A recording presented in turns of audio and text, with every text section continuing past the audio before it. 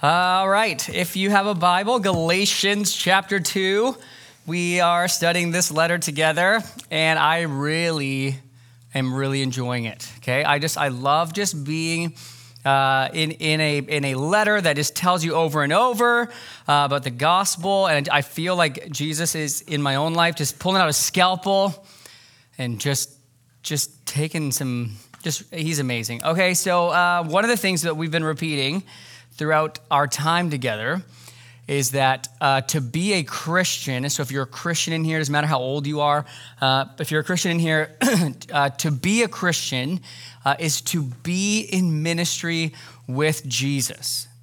And so we really believe, and I've been saying this every week, but you really believe that when you trusted in Jesus, that you really began to have a relationship with a person. And so here's what you're thinking right now. You're not thinking, I'm just in a theater and I'll just see if this message is, stick, whatever you think when you listen to me preach.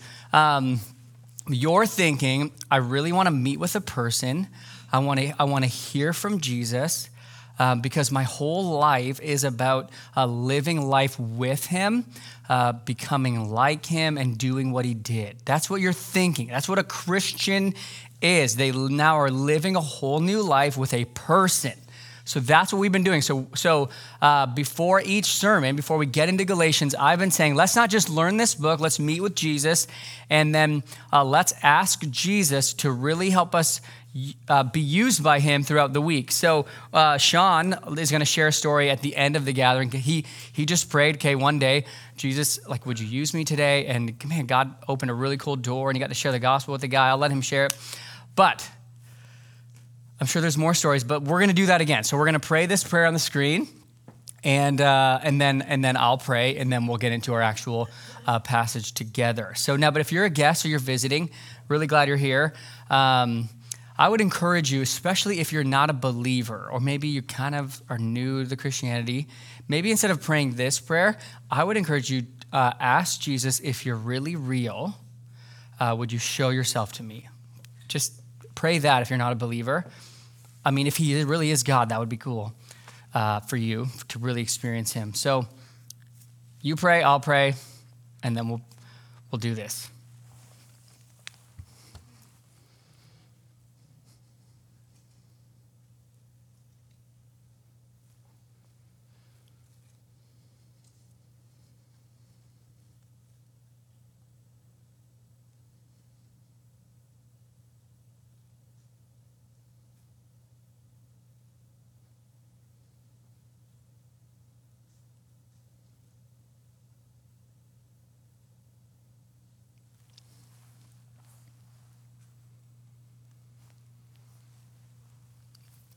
Father, I just want to pray that you would help us this morning not feel distracted.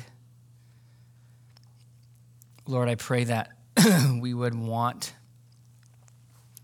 what you want and we would love what you love. And I just pray as we talk about fear, that Holy Spirit, that you would do something in us that you've never done before. I really pray that your word today would be so sharp, and you would reveal, and that you would heal, and that we'd really experience a power like we've never felt before. And so we just ask for it. I do pray that you would help me teach. I pray you'd use the spiritual gifts you've given me to build up the body. And Lord, for some of us who just feel really busy, we look at these kinds of prayers and we go I don't think like that. But we just stay in that. I pray that you would help them hear you, that you really love them, and that you want to work on their busyness. Help us to be less busy. In Jesus' name, amen. Amen. On that note, I've been into Dallas Willard recently, just reading some Dallas Willard, great author. He was asked, in one word, how would you describe Jesus? And you know what he said? He said, relaxed. I was like, if you had one word to describe Jesus, I was convicted by it. Is that how they describe Pastor James? Can you describe Pastor James? Oh, he's relaxed. I don't know. I don't think so. That has nothing to do with my sermon. So here's where we are. We're in Galatians chapter 2. Let me give you kind of the overall flow of how we're picking things up. Basically, you have Paul the Apostle, who just became a Christian. We read about this in Acts 9. It's an incredible moment. He was a Jew. He was persecuting the church. Jesus appears to him, saves him in a powerful way, reveals himself to him, and it's life-changing. And so he goes away, and he actually shared this journey in Galatians, where he really received from Jesus the gospel that he began to preach to the Gentiles. And so one of the places he preached was in the churches of Galatia. There's a real place. And so now this letter called Galatians is him writing a letter, because here's what's happened. Religious people who were coming from Judaism, which existed for, where God began to choose his people and roll out the laws and traditions to show him his love and grace. What happened was when Jesus came, he came to fulfill all of what the law pointed to, what the sacrifices, if you don't know what I'm talking about, that's okay. The sacrifices pointed to. So Jesus became the sacrifice. He became the way we have the presence of God in us. He became the way we have forgiveness with God. He actually fulfills these traditional laws of Moses. And so it's this new life with the Spirit. And Jesus is teaching Paul, who knows his Bible, about the gospel. And so then Paul comes to this church and he preaches this gospel. And it's so powerful that tons of people are getting saved. But then these people from the law come back to this church and say, oh yeah, Jesus is wonderful, but you make sure you're circumcised, make sure you're doing these traditions, make sure you're offering, you have to keep close to the law to make sure you're a child of God. And Paul's like, no, that's not the gospel. But here's the problem. In his letter, he has to defend himself, because they've all been like, Paul's not truly an apostle. He's not one of the 12. And so he's having to come in there and go, guys, I really got this gospel from Jesus. This gospel stands alone. I didn't get it from the disciples. It really is over everyone. This is the true gospel. We don't add to this gospel. It stands over everyone. And so today, this is the flow of his argument. Today, he's going to be like, this gospel has so much power and authority over all that it is even over Peter. So Peter is Jesus' best friend, walks on water, all that stuff. This is Peter. So he, in the eyes of the church, is like the pillar. And Paul's like, even the gospel is over this guy. Even this guy is out of step with this gospel. And so that's his point right now. We're picking it up. So what we're going to do is we're going to read the passage so you know what I'm talking about. And then we're going to come into the fabric of it. And I want to teach from it, okay? So that's overall. That'll happen every week. You need to hear where we are when you're studying a letter. So that's where we are. So here's the passage. So he's in proving himself, this gospel stands over everyone, and he says this. But when Peter came to Antioch, third largest Roman city, tons of Gentiles. So when Peter came to Antioch, I opposed him to his face because he stood condemned. He wasn't doing what's right. Verse 12, for before certain men came from James. We'll talk about what that means in a second. He was eating with the Gentiles. But when they came, the men from James, when they came, he drew back and he separated himself, fearing the circumcision party. And the rest of the Jews acted hypocritically along with him, so that even Barnabas was led astray by their hypocrisy. But when I saw that their conduct, and here's his line. He said this already in chapter 1. When I saw their conduct was not in step with the truth of the gospel, I said to Peter before them all, if you, though a Jew, live like a Gentile, not like a Jew, how can you force the Gentiles to live and obey and all do the tradition like the Jews? Okay, this is a powerful moment. Just, Paul's not trying to be like, check out how powerful I was. I got to rebuke Peter. That's not his goal here. His goal is to show you how the truth of this gospel stands over everyone. But this is a powerful moment. It's a powerful moment. So here's what I want to do to set up where I know we're going in this message. I want to remind you of what the gospel is. Okay? So here it is. The gospel is and there's different ways to explain the gospel. This is one. The gospel is a proclamation. It's news, right? Good news. It's an announcement. And the announcement is that there's a kingdom. And the king of that kingdom is here. He has touched base on earth. That really happened. He has broken the power of the evil one.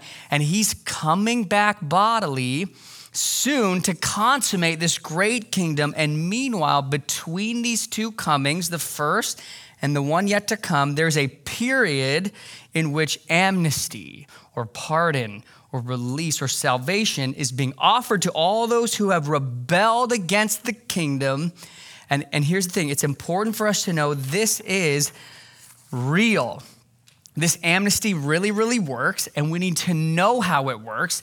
It works because someone has paid the price for us, and his name is Jesus. Salvation is everything that Jesus has accomplished, so that if you have Jesus, you have forgiveness, you have amnesty, you have this new life with God, and you're gonna reign with him in his kingdom forever.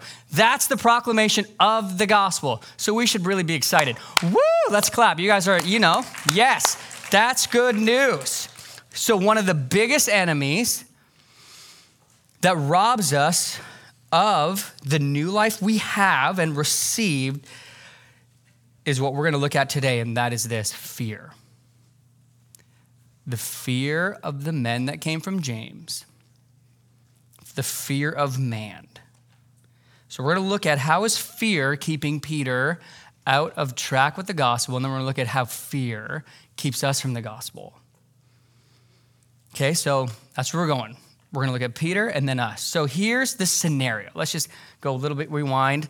Here's the scenario, okay? So Peter, you guys got to remember, this is Peter. So this is like, Jesus rose from death. Peter preaches. Oh, they're getting saved. Man, God's doing amazing things. One day, Peter is just having a nap, and he gets a vision. And you can read about it in Acts 10 of these animals coming down, and he hears this voice saying, kill. And these are animals that in the Jewish tradition, they were like pigs and stuff they weren't allowed to eat in their law. And he hears a voice say, kill and eat. And Peter's like, I'm not playing this trick. No, I'm not. We're not eating this because this is not. And then the voice says, this is awesome in Acts 10:15, what God has made clean, do not call common. And then here's what's crazy. In the providence of God, he's leading this Gentile named Cornelius. He wakes up, meets him, preaches the gospel. Cornelius, who's a Gentile, gets saved, which means the whole gospel, the way to have new life with God is for all people. And so Peter's like this Gentile evangelist, and the Spirit's on them. And so this is who we're talking about. So he's up in Antioch, and he's just living it up, okay? He is making disciples. He's using his spiritual gifts. Just, in the ancient Near East, a meal like today just meant fellowship and friendship. And so he's doing what Jesus commissioned him to do, and he's making disciples, and he's sharing his life. He's probably just really enjoying himself, just hey, could you guys pass the bacon and the shellfish? Because this is really good. It's all clean for him. So he's really enjoying his freedom in Christ, eating pulled. But you guys are probably like, I'm having that later. Me too. Maybe not. Anyways, so he's doing all this, and then something snaps. All of a sudden, something's triggered in him, and he pulls away from this discipling life and communion with these Gentiles. He actually stops becoming their friends, and he leaves, and he is disassociated. He's like, I'm not all of a sudden Peter just removes himself from this community of believers. What triggers that? What's happening there? Well, Paul tells us when guys from James came. So we'll talk about that. But you just got to watch this. You can see this in our text, especially in verse 13. Paul is shocked. Here's why. He's Barnabas, okay? So if you read Acts 14, Barnabas and Paul, they're in Antioch and they're preaching the gospel and they're doing signs and wonders and it's this cool moment. And Barnabas, his name's like Comforter, okay? He's like this big guy. He likes to pick people up, right? Just like picture Tim Hardy. He's just like this big, like, I'm just gonna hug you. Ah! Barnabas, that's his name was Comforter. And he loved the Gentiles. He loved them. And the way Peter's acting, even Barnabas is going, all right, Peter, let's go. That is huge, by the way. So a little application here. It might be good once in a while to look at who around you is a hypocrite and then ask, did I influence that? You need to ask, did I influence that? I mean, seriously, Peter was a leader. Sometimes leaders actually stay stuck because others have affirmed them, made them feel important. I'm sure Peter's like, well, Barnabas is with me. Like, are we good, Barnabas? Yeah, let's get out of here. Like, praise God for the Pauls. Praise God for Paul going, hey, this is not okay. By the way, this is why Paul calls him out in public. This is God's grace. Because when a leader does something like that, you see what happens. There's just this collateral, hypocritical move, and Paul's got to go, that's not in step with the gospel. And again, his point is like, this is the gospel. Guys, the letter I'm writing to you stands above Peter. So let's talk a little bit about what's going on here. So Peter clearly spirals out in fear. That's what the text says.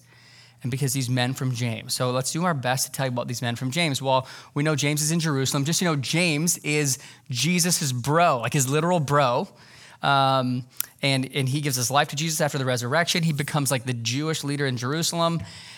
But imagine, these guys grew up in these traditions, in like this kind of like, we're better than the Gentiles. And this is how you get honor and acceptance and approval. It's just being a good Jewish boy. And so this was his upbringing. And so these guys are coming and they're of this circumcision party, which means they're starting to believe we need to add stuff to Jesus. And so they're living in this culture. We don't know what's going on here, but we know something jolted Peter's trust or basis, his heart's focus with Jesus and enjoyment in the Spirit towards feeling controlled by something he felt he needed or could gain from, or was afraid to kind of feel again from these men from James. They had a kind of power in his life. Perhaps, and this is just a guess, perhaps it was as simple as a thought of receiving criticism. Like it's not unreasonable. If you look at Peter's life, Peter kept tripping up all the time, right? And he was criticized. Like even Jesus, like, get behind me, Satan. He's like, oh, you're getting used by Satan? Like Peter denied Jesus. Jesus forgave him, but maybe it's just this fear of like criticism. Like, I don't want to be criticized. How many of you're terrified to look stupid? Right? You got to get some hands up. You guys are involved, man. Okay, good. Where's Jillian? Is she here? She's got to keep saying, come on. No? All right. She told me she would. Anyways, perhaps, okay, here's another one. Perhaps somewhere in being elevated by his Jewish family. I mean, this is Peter who preached the gospel. He's a megachurch pastor. He's got all this, like, you're Peter. Maybe he felt he needed to maintain this celebrity self-worth, and so he just, he pulled away from the Gentiles. There was something when he came that made him feel by being associated or close to them, he could lose. And what's more than likely happening is he's allowing cultural differences to become more important than the gospel. Like, think about this with me. Like, from youth, he was told the Gentiles are scum. They're all sinners. Don't go near them. And we're the good cloth. We're devoted. We're the one that God loves. I mean, that's messy. That's got to play a role in how you think, right? Let me ask you this: do you see that in you at all? Like when you see those of another culture, other believers, do you tend to kind of? You would never say out loud, but you tend to withdraw. You don't really associate with them. You kind of just feel like, whether it's, like, how come they get this opportunity? Like, doesn't everyone know that I'm much like more holier and smarter? And so you just associate with other believers, and maybe there's some like, let me ask you this: like, when you look at all your neighbors, who do you often have over for dinner? Like, does race have anything to do with who you associate with? Is there anyone that you really think you're better than or look down on that is not keeping in step with the gospel? Do you not associate with people based on like this fear of status? And again, if Paul wouldn't have done this, we would be a mess. We need people to say this is not in line with the gospel. And here's what he's saying. He's not saying you guys are wrong, you're wrong, you're wrong. He's saying, listen, you're forgetting that the gospel is that we are all unclean apart from Jesus, and Jesus made us all clean. You're forgetting the gospel, and you're forgetting how God's grace has showered on you. Like, you're not keeping in step with it, Peter. We know it's not of the law. What's happening? So if that's how fear, is keeping Peter out of step with the gospel, let me ask you this question: How is fear keeping you from the gospel? Like, what's this look like in your life? Like, what would be your Antioch in a sense? Like, who are the men from James that when they come in, there's fear. Like fear of not feeling recognized, or fear of not being praised, or fear of like looking dumb, or fear of like if someone actually saw who you were, they would not like you. You just have this fear. And again, it wouldn't be a stretch as you looked at Peter's life that maybe there's a fear, and I think this is in some of us, that there was a fear he doesn't want to fail. Like there's a fear of failure. Right? I mean, you just scan the Gospels again. So is that you? And as I was praying about this and how to apply it, I was led to believe that God wants me to talk about a kind of fear that you don't want to talk about. And so what I want to do is I want to pray, and I want to invite the Holy Spirit to take complete control and work for healing. And if there's a spirit of fear, I want to invite Jesus' presence now into those places to address the fear of being hurt. So here's what I'm going to do. I'm actually going to ask the Holy Spirit to show you what your greatest fear is. And when he shows you what your greatest fear is, and it might feel hard, but that's why I'm inviting Jesus into that presence, because if there is a spirit of fear, Jesus will control that for you while we go through this. And I really believe he wants to heal that fear. And the fear is that you don't want to be hurt again. Okay, so I'm going to pray. Okay, so Holy Spirit, I just want to invite you now to just take complete control in this room. And Holy Spirit, I want to ask that you would show every one of us our deepest and greatest fear. And Jesus, I just ask that your presence would come into that now. And I ask that as we talk about this, that you would really bring your healing love, and that people would be set free from fear today. So I ask this in the name of Jesus Christ, amen. There was something there that Peter, I believe, did not want to feel again. That's where fear starts. And we don't know what it was for him. We don't know what those men would have done, what they triggered, but perhaps these men could stir up something that Peter did not want to feel again. And I think for many of us present today, your deepest fears, here's what I believe, I think your deepest fears come from a wound or a failure or the moment your father degraded you to the floor. In that moment, fear came into your life. And whatever happened, you don't want to feel that again. It could have been an abusive moment. It could have been a moment of abandonment, but you never want to feel that again. And so the fear is there's a fear of being hurt. You're afraid of being hurt. And it makes sense. We live in a broken world. Like we live, Romans 8, we live in a fallen world. There's a kingdom of God reigning in another domain. So we get hurt. And so here's the thing. We believe the lie, and this is a lie. We believe the lie because of the pain that we cannot face it again. And so what we do, here's what we do. And listen, I know you men, you're thinking about your wife right now, and Jesus wants to talk to you men. So let me say this.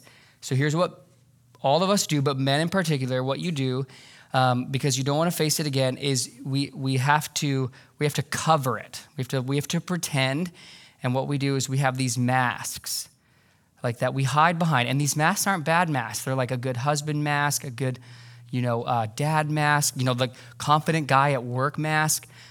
But we have these masks because deep down we have to have them because we have this fear. And here's the truth. Here's what's happening. I'll tell you what's happening in your life is you're trapped. You're in a snare.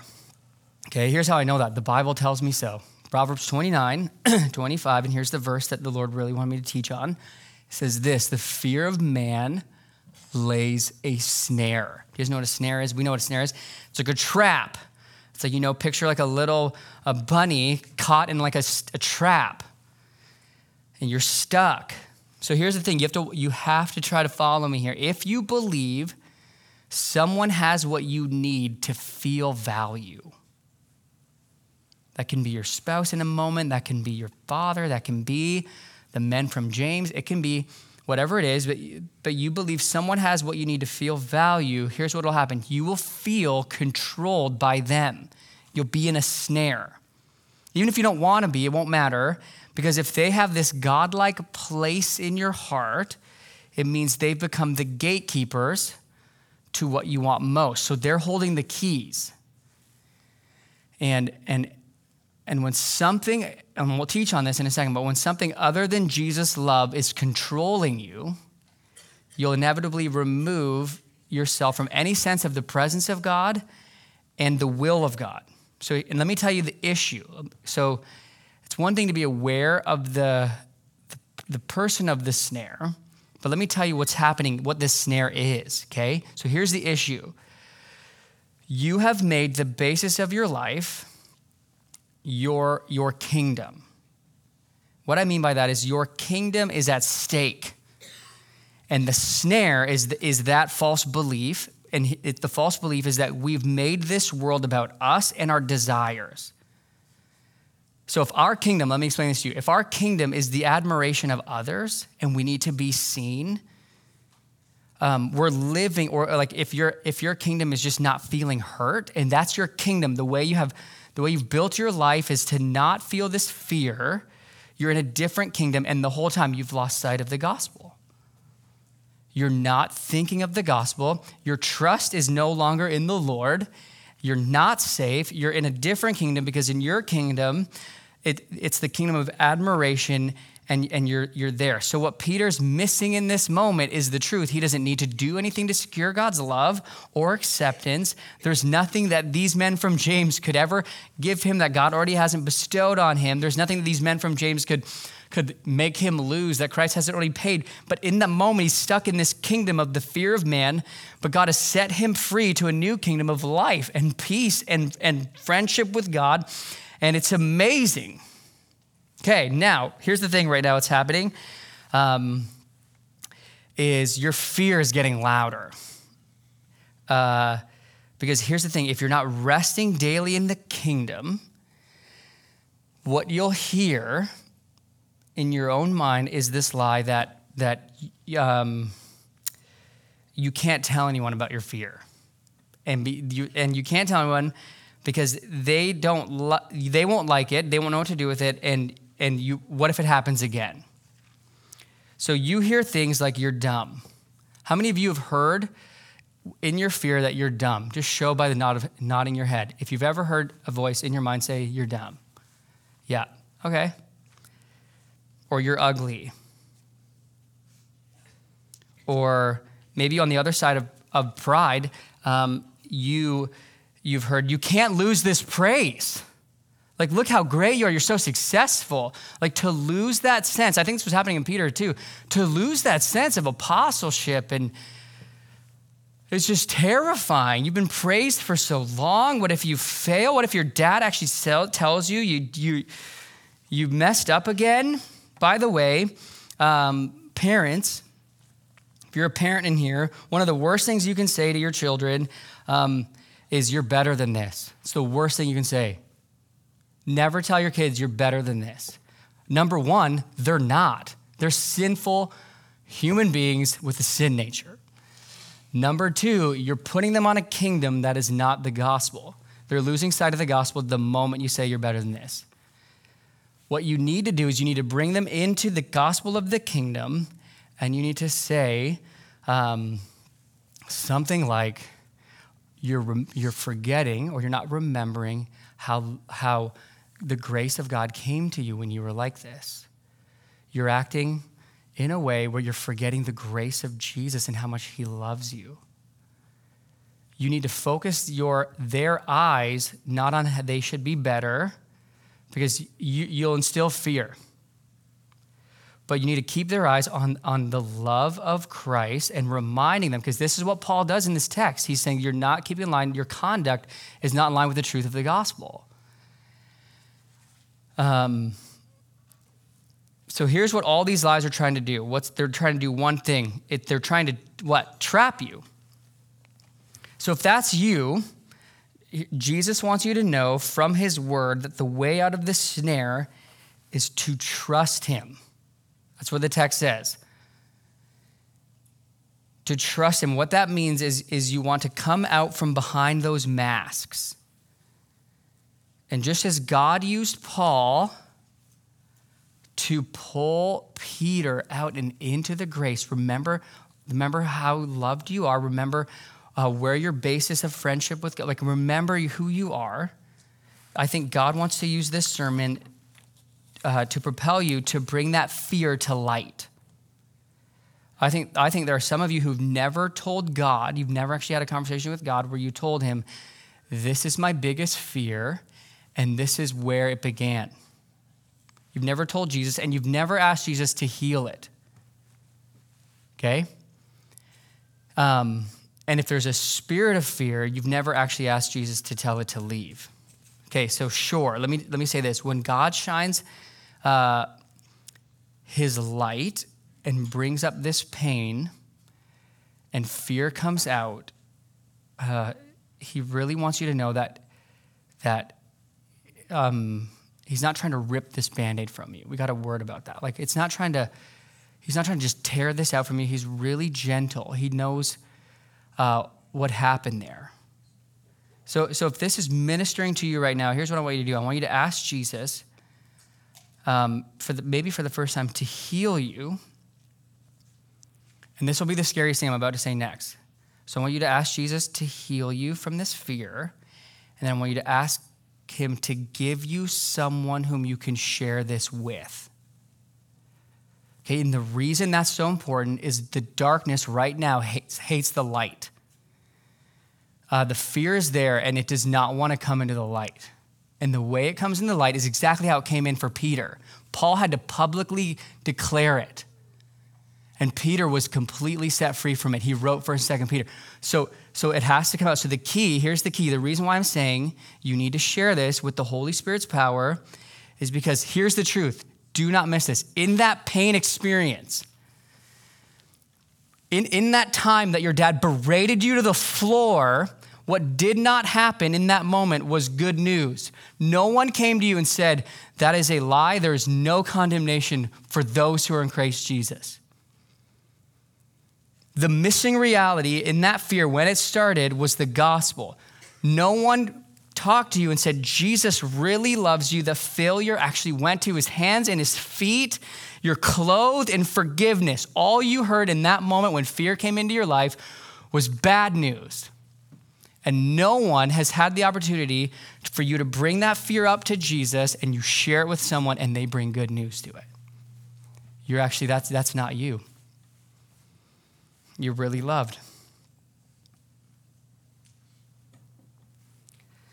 All you heard when that abuse or pain happened was bad, not anything of Jesus. And here's the thing about fear. Fear can, in one bad moment, last a long time. And what can happen is if you're not resting in the ultimate one who's adopted you by his grace, and he's given you his new life, all you'll do is you'll begin to feel afraid and you'll hide. And some of you are actually super scared right now because here's the thing. You feel so stuck. There's only a few of you, but you feel really stuck because you see God like that dad, which means the men from James is actually how you think God thinks of you. You're afraid that if you bring your fear to Jesus, he will criticize you. And that's a lie. That's a lie. And listen, that has to come out today. You need healing from that. That's a lie. Just, I fight all the time. I hear this voice that says to me, hey, James, your struggle life, your temptation with sin, you now need to work that off. Like you actually have to somehow work that off almost like penitence, or you have to prove yourself a little bit longer, and then God will use you on Sunday. Like, I love you, but I'm not going to use you. My power is lifted. That's a lie. The reason the church is not growing is because of your sinful thoughts. And that's a lie. But listen, no one would come up to me right now and say, hey, the reason our church isn't growing is because something's wrong with you. No one would say that to me. Do you know why? Because that's irrational. But that's my fear. Your fears are just as irrational. But that's how the enemy works. And that needs to come out today. This is why, by the way, it's so essential that you commune with Jesus in your Bible.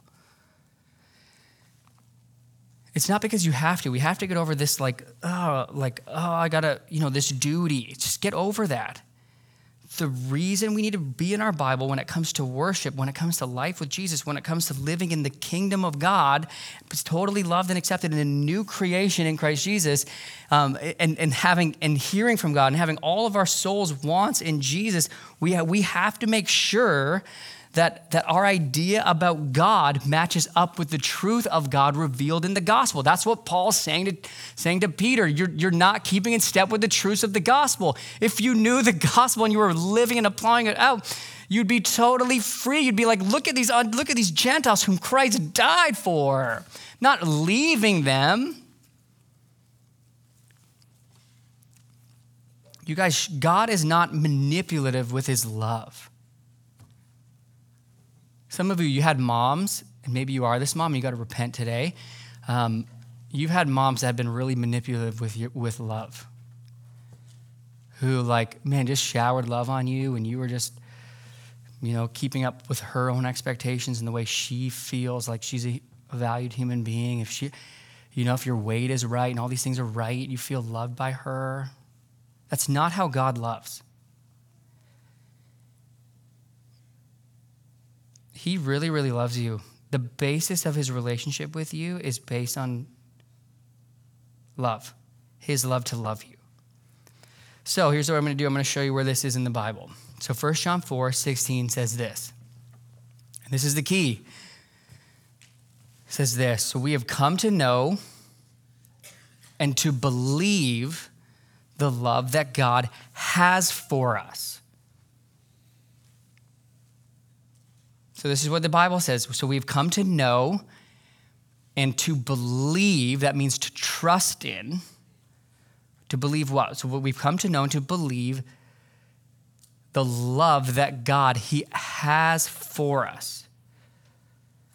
God is love, and whoever abides in love abides in God, and God abides in him. So I'm going to show you a few translations so that we really get the understanding, because this is the only way out of fear of man. The NRIV says, we know that God loves us. We depend on it.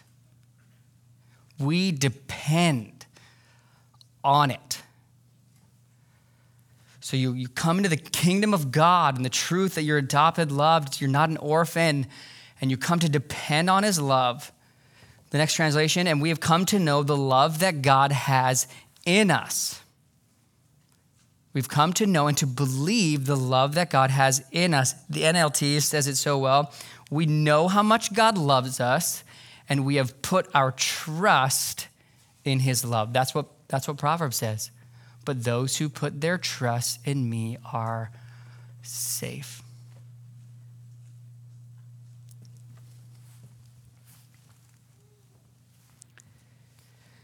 Fear has to do with punishment. If you're afraid to get hurt. You don't want to be hurt. So look at what Jesus writes through John in the next verse. By this is love perfected with us, so that we may have confidence for the day of judgment. The greatest thing you should fear is the day of judgment. And he's like, this is how we have confidence. Look, we're not even afraid of this, because as he is Christ, so also are we in the world. He's super love. We have this. There's no fear in love, but perfect love. What's our word? Yell it out. Cast. I'll help you. Let's try it again. Okay, let's try this again. Here we go. There's no fear in love, but perfect love casts out fear. It casts it out. It casts out fear. For fear has to do with the pain of being hurt. Punishment. And whoever fears has not been perfected in love. We love because he first loved us. When Jesus has you and you're his, and you've come to know and you believe the love and you're depending and you're trusting in it, you're safe. Because you're not trusting in that anymore. And I believe Jesus wants to heal that. Let me say this. Did you know that God sees with utter clarity, like razor sharp clarity, more than you see, who we are? Like just think of that. He is undeceived as to our warts and our wickedness. But when God looks at us, and you know the gospel, that's not at all what he sees. We know he sees Jesus, but here's what I think you need to remember. He also sees who we are intended to be, who we will be one day. He sees who we're becoming. He sees us 2,000 years from now.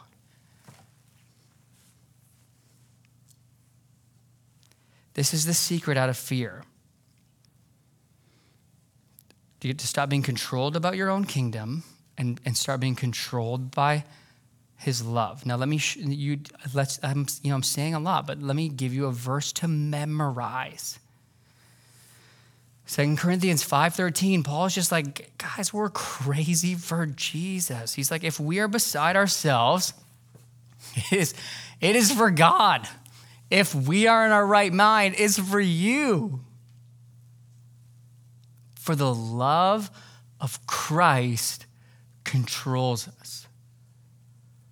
For the love of Christ controls us. I've been, again, reading Dallas Willard, and one thing Willard, you know what he does? He won't get out of bed until he feels he's loved by God. Sometimes it'll take him 45 minutes. He won't get out of bed, his alarm clock, and he will just wait until he meditates over Scripture, and he knows he's loved by God that day. He won't get out of bed. For the love of Christ controls us. Right now, your fears are trying to come up, and they're trying to say you're the exception, and just say, Jesus, that's not true. I rebuke that. Here's what he says. Because we have concluded this, here's the gospel. So this is what Paul is saying to Peter. This is above you, brother. He says this. For the love of Christ controlled us because we've concluded this, that one has died for all. Therefore, all have died, and he died for all, that those who live might no longer live for themselves. You don't need admiration and this and all those lies, that fear that came in. You no longer live for your kingdom. That's all died. But for him who for their sake died and was raised. Okay? One principle in this is you obey the one you fear. That's why the Bible so often commands us to fear the Lord. Here's what we're going to do. Will you stand? And we're going to respond. And we're going to do something in response that I've been really excited for, and I actually got to see the power of God move in the first as well. So Charles Spurgeon said this, the Holy Spirit, look at the bottom quote, the Holy Spirit can cast out the evil spirit of the fear of man. He can make the coward brave. So here's what we're going to do. I want you to, I actually don't want you to, Sterling, will you get the lights? I don't want you to take, we're not going to serve communion like corporately to each other. You're just going to come up and take it alone. But I don't want you to take it if you're not willing to take that fear and your deepest fear. If you're not willing to come to Jesus, because here's what we believe. Communion is a symbolic, but it's also, we believe that there's the presence of Jesus is within the elements. There's a mystery in why, same with baptism. And so we really believe Jesus is here, and he wants to commune with you. But I think he wants you to bring your fear to him. And before you take it, I want you to tell him what it is. This is my biggest fear. This is when I believe it came in. And I want you to ask him to heal it in Jesus' name. And then I want you to take the bread and dip it in the wine or juice, which is the gospel that has canceled that old self, that old identity, and now you are in a new creation. You're in Christ, and the power of God to heal that fear is here. And he wants to heal that fear. And you don't need to worry, because here's the thing about fear. You're worrying about, well, what if, no. Just take it, believe that God wants to heal that fear, and ask him to do it, and then take the bread, dip it in the wine or juice based on your conscience, and then thank him for it. Then praise God for his love, and then begin to just continue to abide in his love. And listen, fear's like, if you look at Peter's life, it's not going to be like this, one thing, but I believe there are some spirits of fear that have come into you really, really early on at a young age, and those things can be healed. So that's what we're going to do. So I want you to just bring Jesus your fear. We're going to sing a song that's like, we're no longer slaves to fear, but we are children of God. And I want you to sing that to Jesus because he's really here. And then we'll pray, okay? And again, if you hear right now anything in your mind that's like, this is not going to happen, this is not for you, we'll come over for prayer and we'll speak to those voices, okay? All right, let me pray, and then we'll sing and we'll respond, take communion. And listen, there could be this other thing in you that's like, you're not going to do this because you've actually begun to create an identity around your fear. You've actually like woven that fear into your personality, into your Enneagram, and you just feel like, this is just me now. That's a lie. That's not you. Just you tell Jesus, that's not me. That fear I know is from demons. I know is from that hurtful word. That's not my Enneagram. That's a lie. God wants to set you free from lies. He wants to heal your fear. He wants to publicly expose them so you have homework. Whatever the Lord is going to do, you still need to go tell someone. And you need to invite them in and say, will you tell me the gospel in that fear? Okay? So Father, I pray in Jesus' name right now. So Jesus, I ask for your presence to come over these fears. and ask for your presence at the table of grace. And as we come and receive and we partake, I pray for your healing power to deliver us from the fear. And I pray we would experience that. In Jesus' name, amen.